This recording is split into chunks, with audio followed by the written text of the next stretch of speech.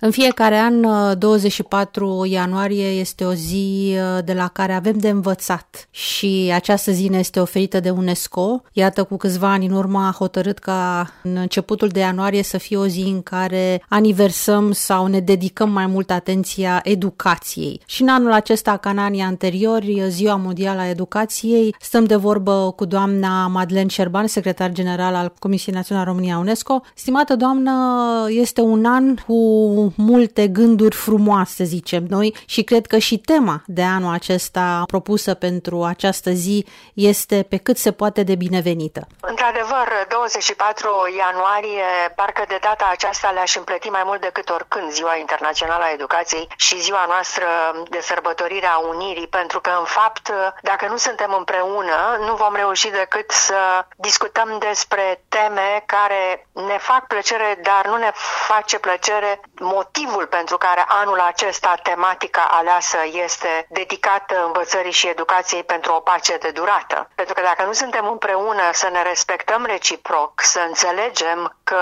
cifrele statistice care ne arată că anul 2022 înregistra a 13-a degradare a situației mondiale din punct de vedere a conflictelor existente, numărată în ultimii 15 ani, dacă nu vom înțelege aceste lucruri, desigur că nu avem nici capabilitatea de a pricepe care este suferința umană, care e dincolo de aceste cifre și, pe de altă parte, spunând că tot ceea ce înseamnă suferință nu înseamnă în mod obligatoriu că a afectat doar pe aceia care sunt în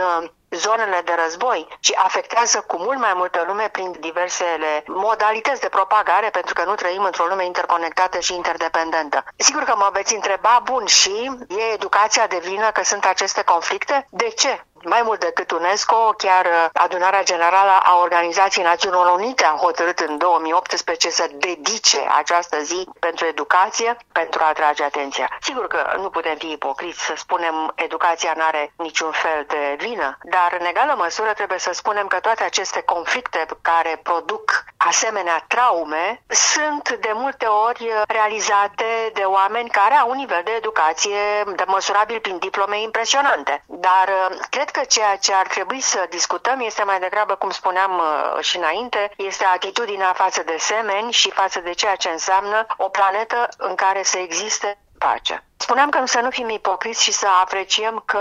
și educația poate avea un rol. Desigur că în afara conflictelor înarmate ne gândim de fiecare dată când vorbim despre pace la conflictele mai modeste, dar care înseamnă la rândul violență, care înseamnă un discurs al urii, care înseamnă să nu respecti pe cel de lângă tine numai pentru simplul motiv că este diferit. Și de aici o ascendență, un complex de superioritate de niciodată justificat. Din acest motiv, acest an, anul 2024, propune educația să aibă un moment de reflectare suplimentar asupra modului în care ar putea să contribuie la o pace de durată prin a crea comportamente care au capabilitatea de a distinge între respect, prețuire și înțelegere, între tot ceea ce poate însemna o consecință a unei violențe pe care o regreți, dar care poate să fie mult mai târziu. Spuneați la un moment dat că toate aceste conflicte, toate aceste probleme nu sunt din cauza educației, dar iată, prin educație putem merge înainte și putem evita aceste conflicte și să sperăm la o viață mai liniștită. Cu certitudine, educația a un rol, cum spuneam, pot să fiu suspectată de ipocrizie atunci când spun că nu din cauza educației avem aceste conflicte înarmate, dar cu certitudine, printr-o atitudine care este ostilă violenței și care repudiază o violență în oricare formă a ei de manifestare, putem reduce natura conflictelor și numărul de conflicte care se întâmplă, iar în tot atât de adevărat este faptul că prin educație avem și posibilitatea de a ne duce poate către o șansă de ieșire din sărăcie a acelora care, neavând tot ceea ce înseamnă competențele necesare pentru a-și forma o carieră, pentru a aspira către o carieră care să le dea posibilitatea unor venituri, deci prin această sărăcie nu mai suntem dependenți de cei care folosesc oamenii pentru a propaga ură, pentru a propaga tot ceea ce înseamnă violență, conflict și până la urmă conflictele care degenerează și care ajung unde ajung. Noi observăm că și în România, unde slavă Domnului vorbim despre pace, în sensul lipsei conflictului înarmat, totuși cazurile de violență sunt din ce în ce mai numeroase sau oricum sunt din ce în ce mai mult comunicate, ceea ce ne face să credem că ele totuși au crescut și ca număr. Și aș mai spune că anul acesta, anul 2024, este un an foarte important pentru că Națiunile Unite au planificat pentru luna septembrie summitul viitorului, la care se pune problema adoptării unei declarații pentru noile generații. Deci dacă lumea pe care noi le lăsăm celor tineri este o lume plină de conflicte, atunci nu avem decât foarte multe motive să ne simțim,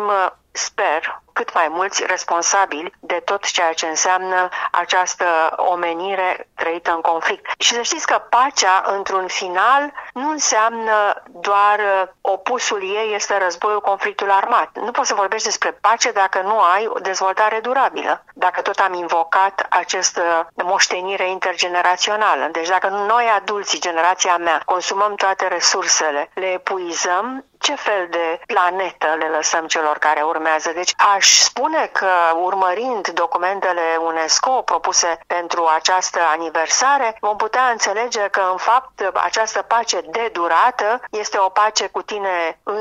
însuți, care poți să trăiești în liniște și într-o armonie cu propria viață, cu semenii de lângă tine, înțelegând diferențele, neapărat acceptându-le, dar cel puțin să încerci să le înțelegi și până la acest discurs al urii și tot ceea ce poate duce către inevitabilele câteodată, dar tristele și insuportabilele consecințe ale conflictelor armate care au atâtea victime colaterale între oamenii nevinovați. Și pentru că ați menționat de acest summit din septembrie, poate cei care ne ascultă nu ar trebui să aștepte să vină luna septembrie, din contră, chiar și după ce vom finaliza acest scurt interviu, pot merge către paginile UNESCO pentru că vor descoperi documente din toate domeniile atunci când vorbim de educație. Și cu siguranță pe tot parcursul anului vor fi alte evenimente, alte conferințe, întâlniri cu profesori la nivel mondial, cu cercetători, cu documentariști, pentru că, așa cum și eu la rândul meu am constatat și m-am bucurat de bogăția documentelor puse la dispoziție de UNESCO, este un univers gratuit, aș putea spune, pentru că iată suntem în era digitalului și a internetului, de unde putem învăța. Da, cu certitudine și trebuie să vă mărturisesc cu foarte multă bucurie profesională și nu numai, faptul că tinerii din România sunt frumoși. Și tinerii din România, și aici numesc tinerii care au reprezentarea asociațiilor de tineri, fie ei elevi, studenți sau tineri, pentru că nu mai au această calitate, au devenit deja mulți dintre ei, au un loc de muncă, se vor întâlni cu reprezentanți din școlile UNESCO din România și vor începe un dialog, astfel încât să nu aștepte declarația din septembrie să le spună cum văd ceilalți lumea, ci și-o vor imagina chiar ei și vor încerca să influențeze comportamente, atitudini la nivelul organizațiilor în care ei muncesc. Deci asociați-vă dezbaterilor pe care le vom organiza. Comisia Națională a României pentru UNESCO le va găzdui și cine știe, poate prin diverse modalități de comunicare, nu numai prin cuvântul vorbit, vom reuși să atragem atenția asupra acestui mesaj care înseamnă trăiește printre oameni respectându-i.